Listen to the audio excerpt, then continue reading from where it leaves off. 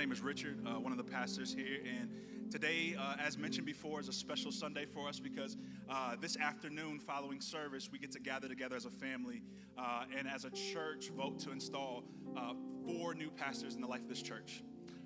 Amen. And so for us, what we wanted to do today is, as these gentlemen for the last couple months have been going through a cohort with us, we wanted to provide them an opportunity to be an encouragement to you all in the church through the sharing of the preaching ministry this morning. And so today we're going to start off. We've got 4 gentlemen. Our brother James Jessup. Amen. Our brother Seth Lingenfelter. Our brother Mike Davis. Amen. And our brother Simpson. And so before we begin our time, our brother James is going to lead us off. I want to pray for these men and just pray for this time. Again, though we're having multiple people share in the leading of the word, that doesn't change the reality that us sitting under God's word is always an act of worship. And so what we want to do is not be spectators, but participators in the reality of God using different people to bring his message. Amen. So I know sometimes we can be a little bit quiet on Sunday. Let's talk back to these brothers, all right? Give them a little encouragement, right?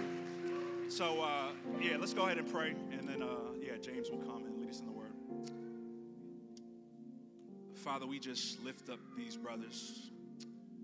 We're thankful for the gift that they have been. And, Father, as we look to simply recognize the gifts that you're giving this church in more pastors, Father, I pray that these men will be humbled by the opportunity that they get to serve you and your people in this way. Father, it is a gift to serve your people, not a burden.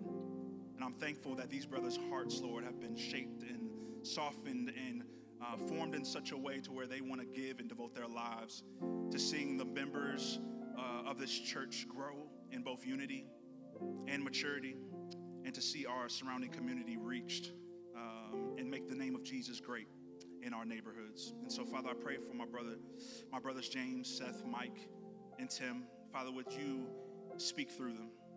Would they simply bring and make plain to us your word? And would it be both enriching and edifying to us with the full scope of the ministry of your word, through us learning, us being corrected in areas that we need to be corrected, us being trained in righteousness, and even rebuked in areas where we've sought to do our own will versus your will. Father, would all those things simply be a means of you growing us up into our faith, into looking more like your son, Jesus Christ? Lead us, soften all of our hearts to receive your word with gladness, with eagerness, and with delight. We ask these things in Jesus' name. Amen.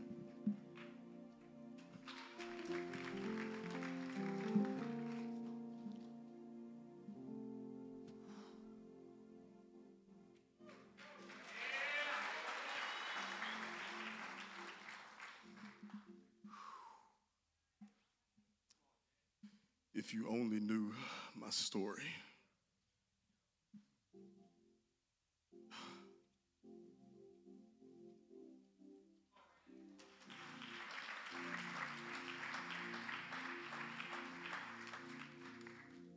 Naomi, I wasn't supposed to be up here again, but you know. Good morning, Cornerstone. Hope and pray everyone's doing well today. I'm not supposed to be up here long, but I grew up in the Southern Black church, so there's some protocols you got to do ahead of time. I won't do all of them. I'll do the abridged Cliff Notes version. Tim, you know what I'm talking about. You know what I mean. But I do want to make sure I give honor and respect to the pastors of this church, Rich, Mo, Jared, and Gerald. Thank you all for your love, your support. Thank you for trusting me with an opportunity to be up here. I just want to show love to all the family that I've gained over the last few years here at Cornerstone. The texts, the prayers, the encouragements, it's meant so much to me, and I'm grateful for that. And I would be remiss if I did not acknowledge my best friend, my better half, my beautiful wife, Naomi, and my beautiful daughter, Alicia. They are my biggest cheerleaders. My biggest cheerleaders through thick and thin. All right, now let's get ready to get into the Word. If you want to join me and stand on your feet, we'll be in Philippians chapter 2, verses 3 through 11. It is a familiar passage to many. I'll give you a chance to either turn the pages in your Bible or to use your Bible apps to find it. Once you have gotten there, say amen. All right, that sounds like a pretty good number, so I'm going to go ahead and get us going. And it reads, "Do nothing out of selfish ambition or conceit, but in humility consider others as more important than yourselves. Everyone should look not to his own interest, but rather to the interest of others. Adopt the same attitude as that of Christ Jesus, who, existing in the form of God, did not consider equality with God as something to be exploited. Instead, he emptied himself by assuming the form of a servant, taking on the likeness of humanity. And when he had come as a man, he humbled himself by becoming obedient to the point of death, even to death on a cross. And for this reason, God highly exalted him and gave him the name that is above every name, so that at the name of Jesus, every knee will bow in heaven and on earth and under the earth, and every tongue will confess that Jesus Christ is Lord, to the glory of God the Father." If you'll pray with me, Father God, I just thank you for this opportunity. I'm humbled to stand before your people, but I'm grateful to get a chance to deliver your word. Very simply, Lord, I pray that I may decrease so that you may increase, and that the words of my mouth and the meditation of my heart are acceptable in your sight. In Jesus' name, amen. You may be seated.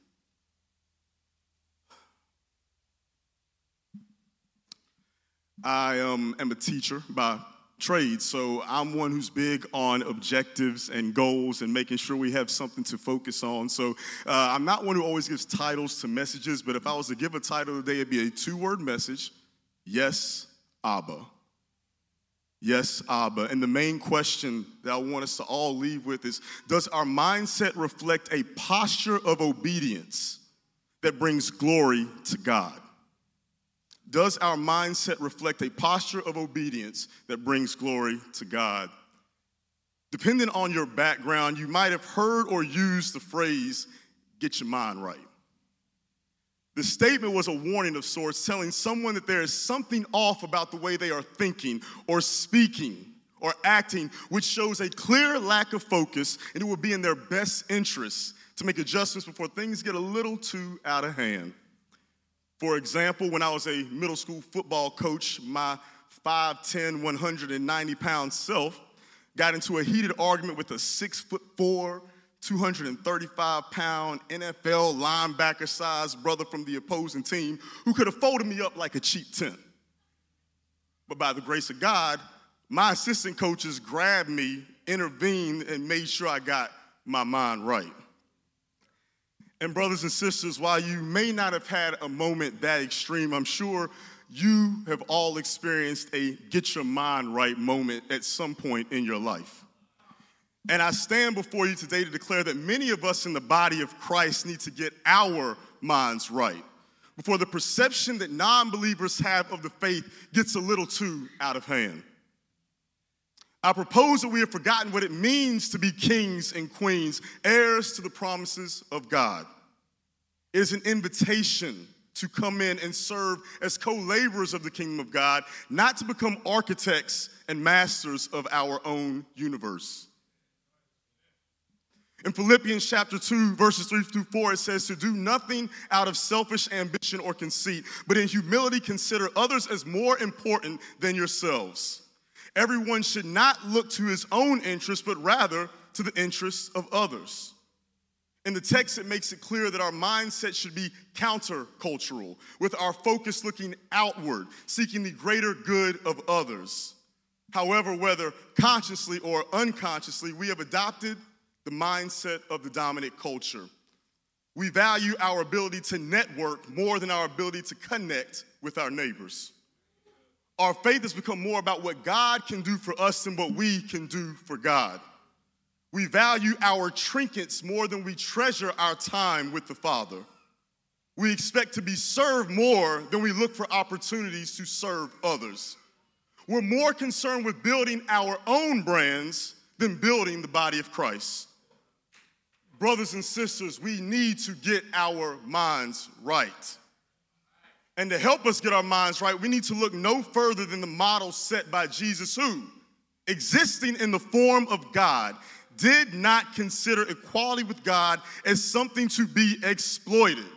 Instead, he emptied himself by assuming the form of a servant, taking on the likeness of humanity.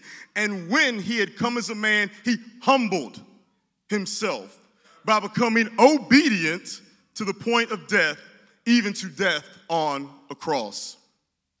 You see, brothers and sisters, because Jesus was one with God, he experienced ultimate intimacy with God. Yet, he was humble enough to understand his positionality to God was that of father to son, requiring him to have a yes, Abba mindset. Now, oftentimes that Jewish word Abba has been remixed or chopped and screwed in English to mean daddy, indicating a level of closeness and intimacy with God similar to that of a healthy parent-to-child relationship. And while it is true that we are invited into an intimate relationship with the Father, Abba actually means that we understand God the Father as the ultimate authority figure who deserves our complete submission. Every time you hear Jesus speaking of doing the work of his Father, he is speaking from a position of one who understands God as Abba. So understand that when the time came for God to redeem humanity, Jesus, understanding that he would have to leave his position of power and privilege beside the right hand of the Father, willingly said, yes, Abba. Understand that for a time he would be born a baby relying upon others to care for his needs, and yet and still he said, yes, Abba. Knowing that he would be born into poverty and come from Nazareth, a community where people ask, could anything good come from there? He said, yes, Abba. Understanding that he would learn a trade to support himself and have to wait 30 years to do the ministry that he knows he was called to do, he still said, yes, Abba. Knowing that his audiences would be prostitutes, tax collectors, and others on the margins of society rather than the elites of his day, he said, yes, Abba. Understanding that his closest friends would be a ragtag bunch of nobodies who would eventually desert him at his most vulnerable moment, he still said, yes, Abba. Knowing that he would endure temptation, live a life we could not live, but die a humiliating criminal's death on the cross so that we might become sons and daughters, heirs to the promise, he said, yes, Abba. And because he said, yes, Abba, every knee will bow, and every tongue will confess that Jesus Christ is Lord. So, my brothers and sisters, I leave you with this. Understand that Jesus' love for creation and the love that he had for the Father moved him to live and act in a way that brought others into a right relationship with God. The question I asked at the beginning is, what is our mindset? And I leave you with that same question. We must ask ourselves, do we love God enough to submit ourselves, our time, our treasures, our talents, for the betterment of others and for the glory of God? Thank you.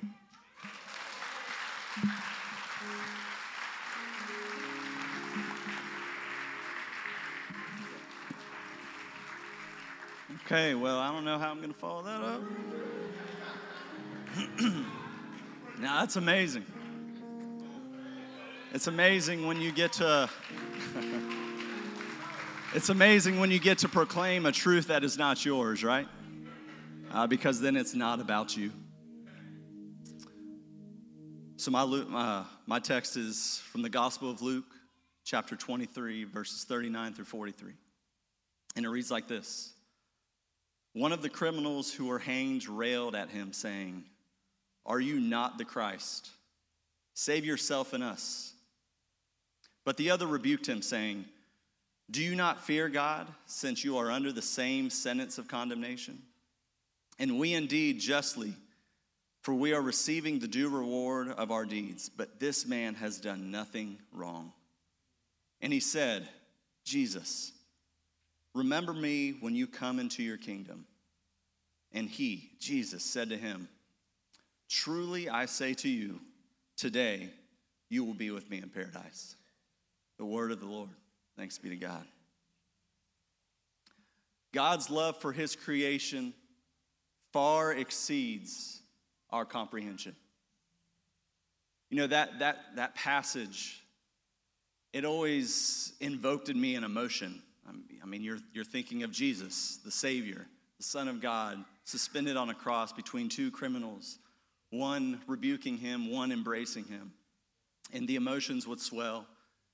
And only as I began to grow and get a little bit older and realize it's important to understand the context of what exactly is happening here, did I start to pull out a few things. Yes, this is Jesus. This is Jesus who left the throne of eternity to come here on earth and to dwell among his creation, to submit himself to his creation, to submit to the confines and the structures that man created, not what he created. He was born into that. You heard so eloquently the way James just railed through that narrative. He taught, he lived among, he did miracles, he healed, he welcomed people into his life to teach them truth, to teach them about the ways that God intended them to live. And oftentimes, they didn't understand. He constantly had to remind them. Some of them even betrayed him, turned away from him. And the very people, the Israelites, the Hebrews, the very men of God who said that they were about preparing the way for the Lord, didn't even get it. They didn't understand who Jesus was. Not only did they not get it, they were refusing it. They were responsible for the very fact that he is up there on this cross. But yet Jesus does what Jesus does. He becomes the one. And in this moment, you see how he becomes the one. You see a criminal who has done everything that brought him to that, rebuking him. And then you see another one who doesn't quite fully understand who Jesus is. I don't believe he does. But he knows enough to know that he needs to open his mouth and he needs to say something. And Jesus receives that, and he does it in the only way that Jesus can do it. And he gives him an assurance. And in this moment, we find out some very foundational truths that I encourage you all to dive into after this moment, because we only got a few minutes, so I can't really dive into it all with you. But as this criminal speaks, he brings up these 4 foundational truths. That God is, in fact, worthy of being feared. That justice is not always just. God is approachable, even when we think we are not worthy to approach him. And eternal life is a reality. Jesus' response shuts the door to condemnation. He makes it clear that his purpose is to restore and bring life and not to issue out death. You know, when I read this and I think of this truth that God's love for his creation far exceeds our comprehension, I think of the fact that, yeah, I'm a father. I have an amazing wife, Jordan. May 23rd will be 14 years of marriage. Yep. And I have 2 beautiful kids, Caitlin, 10. She's our flower child. She has an amazing imagination. My son, Ellis, he's our passionate child. He's 8. He's passionate in every way. He's compassionate. Just yesterday, Caitlin wasn't feeling too well, so we went out to the store and got a couple things, and I pinch every penny that you can imagine. So I'm usually not the one who issues out treats, but I'm like, hey, let's treat Ellis. And so I stopped by Dunkin' Donuts and get him a donut. And before I can even pull in, he said, hey, Dad, let's call Caitlin. Let's see what she wants. Like, his heart is just compassionate. And 10 years, 8 years into being their parent, I love them more than I ever loved them. If it's one thing that I can't stand about technology, this amazing iPhone constantly pops up these video streams where it takes you back and you get to see pictures of yourself where you wish maybe you used to look like that, or maybe you wish you didn't look like that. But it constantly brings me back to what they used to be and how they were. And I can't get that time back, and my love is going to continue to grow, and they'll never fully understand that love. And that is but a drop in the bucket of God's love for us. And here's the amazing thing about that love. That same love that he has for us, he calls us to exude that out. In John 13:35, Jesus himself is speaking to his disciples, and he says, they will know my disciples by the way that they love. The way that they love. And not just love those who have loved them, but love those who have persecuted them. Love those who don't have the same mind in them. Love the structures and the policies that combat them, that confront them. We are to love even in the midst of that.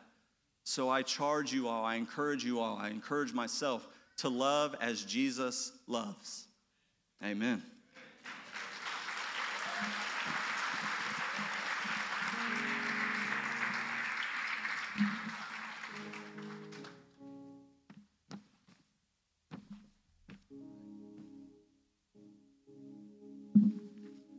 Good morning, family. Yes, sir. Yes, sir.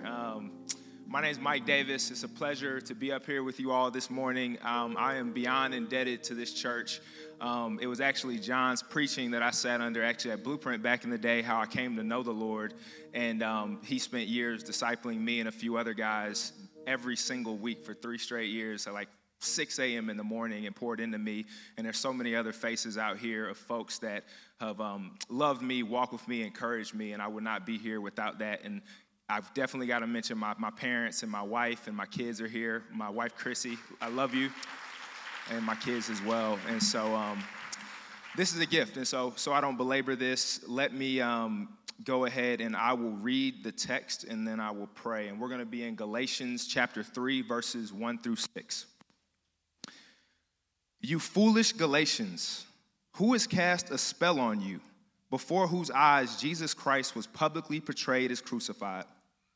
I only want to learn this from you. Did you receive the Spirit, that is the Holy Spirit, by the works of the law, or by believing what you heard? Are you so foolish? After beginning by the Spirit, are you now finishing by the flesh? Did you experience so much for nothing, if in fact it was for nothing? So then, does God give you the Spirit and work miracles among you by your doing the works of the law? Or is it by believing what you heard? Just like Abraham, who believed God, and it was credited to him for righteousness. I'm going to pray real quick, and then we'll jump into it.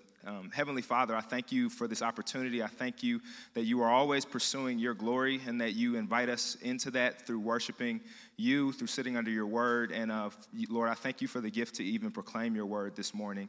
I pray, Lord, that you would make it effective, that you'd exalt Christ, and that you would be glorified and your people built up. It's in Jesus' name I pray. Amen. So I chose this text because it is particularly encouraging to me a little bit because of how I'm wired.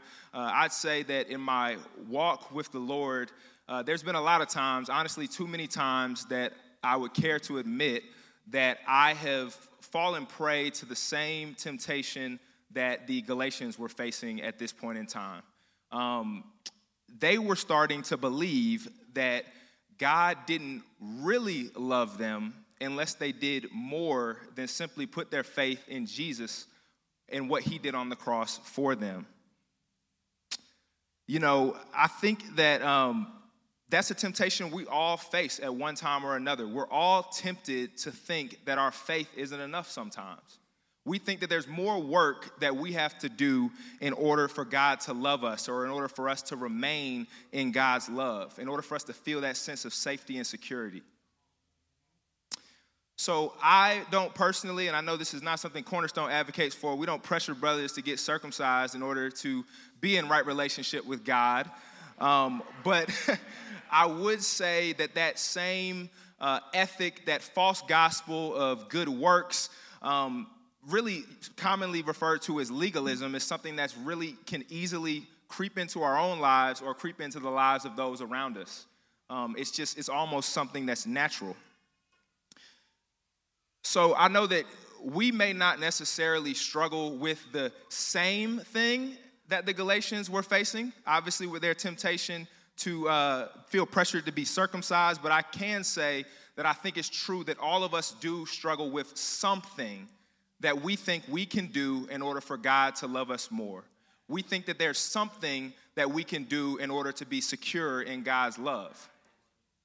And so what's being said here in Galatians, the point that Paul is trying to get across that God has given him, is that there is absolutely nothing, no thing that you can do for God to love you any more than he loves you right now.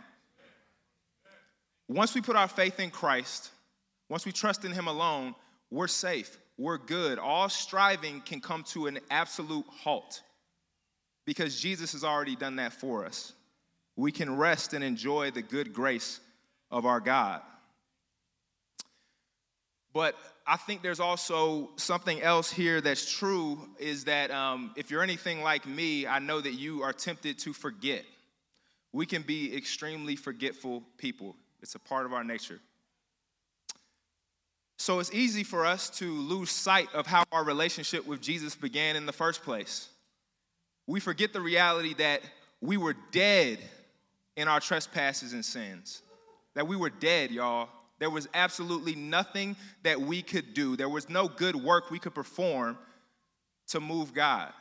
It was God, of his own accord, by his grace, who acted on our behalf to lift us out of our sin into relationship with him, making us alive through his son, Jesus Christ. We did absolutely nothing, no thing. We did nothing. Nothing at all. All we did was believe. And we can't forget this, church. It's critical. We cannot forget this reality. It's so, so important. So if you forget all of these specific verses, one thing that I want you to take away from this time is that your relationship status with God is not tied to your good works at all. They're not tied to the good works of Mike Davis. They're not tied to the good works of Richard, not tied to the good works of Mo, not tied to the good works of insert your name here. There's no amount of Bible reading that you can do. There's no amount of time you can spend in prayer. There's not enough ministries that you could sign up for and be a part of. And there's not enough money that you could give away to the poor that would change anything. Your relationship status with God is not tied to your good works. And that's the truth. You and I, we have the responsibility and really the privilege as a family to constantly remind one another of that truth. Particularly when we see one another's lives, as we walk with one another, and we can start to see that lie begin to creep in, that there's more work that we have to do, that our faith alone is not enough for us to be in God's love. So I'm going to land the plane by just really just expressing my gratitude to this church. I would say that it's been the people and the faces in this church who have walked with me when I've fallen prey to the temptation to feel like I have to do more or be more. It's people that I can count on at any given time that have walked closely with me and seen my life that say, hey, Mike, I can tell you're getting exhausted. I can tell you're starting to work a little bit. Hey, man, you need to scale that back and remember what Jesus has done for you, because these works are not what keeps you right with God, and they're not going to change anything. It's the grace of our Lord Jesus. And so I just offer this up, this gift that I've received. I'm returning it back to you as a reminder and as a re-gift as we walk together in the grace and truth of our Lord Jesus. Lord, let's just remember that your relationship status with God is not tied to your good works. Thank you.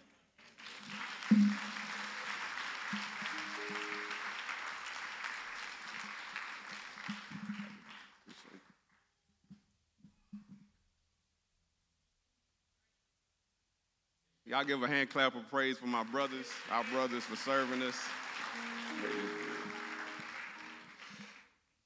We'll be in Hebrews 7, verse 25. I saw Richard start a timer, so I'm going to try to run through it. Verse 25, Hebrews 7, verse 25, it says, "Therefore he," speaking of Jesus, "is able to save completely those who come to God through him, since he always lives to intercede for them." In Kendrick Lamar's song, "Feel," he describes his emotional struggle with fame and stardom. The refrain in the song, throughout the song, is, "Ain't nobody praying for me." He's describing the frustration of going through things feeling like ain't nobody checking on him, that nobody is thinking of him in the moment.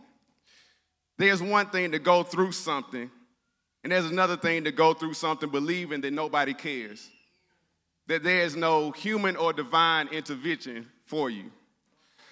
Christians are not exempt from feeling a deep frustration with life and the disappointment you feel when you feel like you're facing life alone.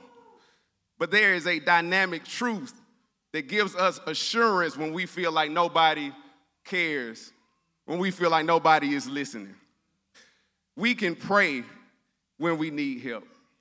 The scriptures call us to pray without ceasing, to devote ourselves to prayer, to be watchful and prayerful so that we will not give in to temptation. Prayer is a privilege because of our relationship with Jesus. But the strength of our prayer is not found in our ability or consistency in our prayer. This is the main reflection in this brief moment I have. It is this: the assurance of our prayer is not found in our prayers to God, but in the truth that God prays for us. In the book of Hebrews, we see that the Old Testament high priests are incapable of providing the intercession that God's people need because of two things: they sin and they die.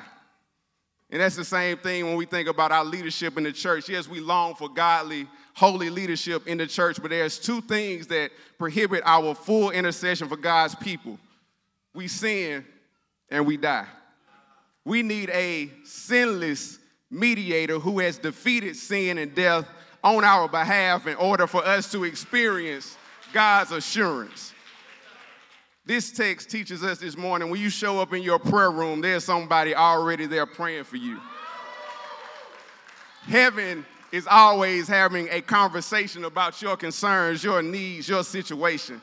Within the Godhead, there is a divine human representative who has endured human suffering because of sin, who is tempted just as we are, yet without sin, who tasted death in order to accomplish our redemption, and now he shares his eternal inheritance with us before the Father. We have intercession for us, and now he is seated at the right hand of the Father with all power and authority in his hands, and he forever intercedes before the Father for us. It's Donnie McClurkin. He said it like this: he came from heaven to earth to show the way, from the earth to the cross, our debt to pay, from the cross to the grave, from the grave to the sky. We lift his name on high. His name is Jesus. Listen, church, there is no sin, no suffering, no situation that can separate you from the love of God. Watch this. Because nothing can separate God the Father from God the Son. There's no sin, no suffering, no situation that can separate you from God's love, because nothing can separate God from the Father. He is able to save anybody who comes to him, and he forever intercedes for anyone who comes to him. Church, this teaches us that there is no more sacrifice for sin. All we offer is sacrifices of praise for what he's done for us. Because God, through Jesus, has gone before us and secured our redemption. Our assurance is that God hears us. Our Father hears us because Jesus forever intercedes for us. There was somebody who prayed for you, who had you on their mind, and they took out the time to pray for you. Jesus prayed for you. He had you on his mind. He took the time to pray for you. And I'm so glad he prayed. I'm so glad that he prayed. I'm so glad he prayed for me. He is able to save those who come to him completely, since he always lives to intercede for us.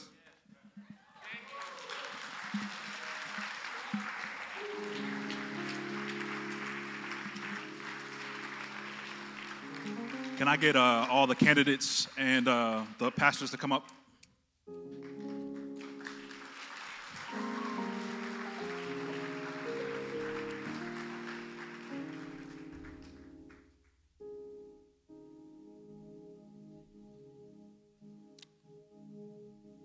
We really just want to take a moment, church, specifically church family, to pray for these brothers, pray for their families. Again, like we said, we get to celebrate as a church family immediately following service during our members meeting. But yeah, can we just thank God one more time for the word?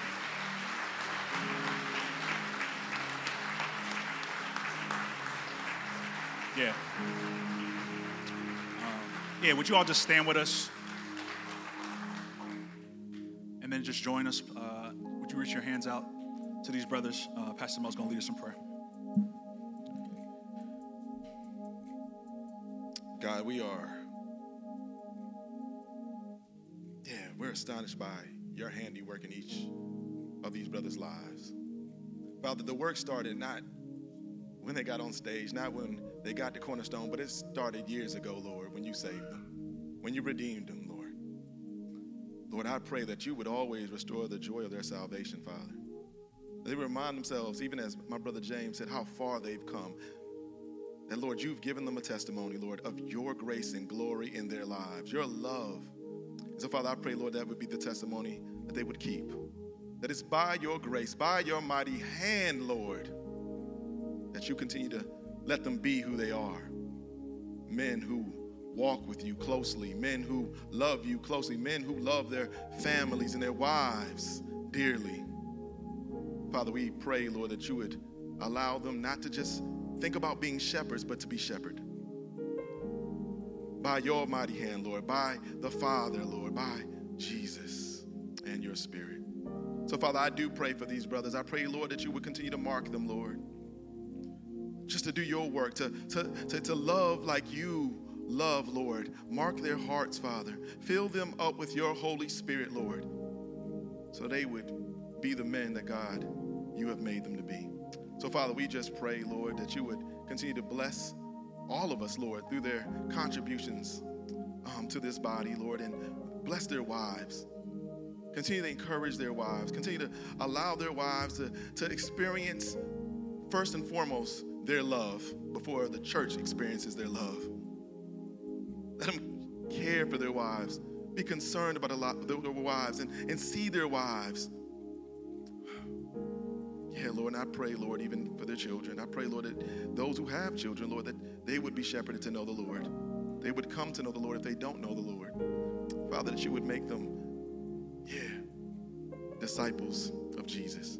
So, Father, thank you for your word today. Thank you for your encouragement, Lord. I am full, God, because of your word and their faithfulness. So, Father, thank you. It's in Jesus' almighty name. Amen.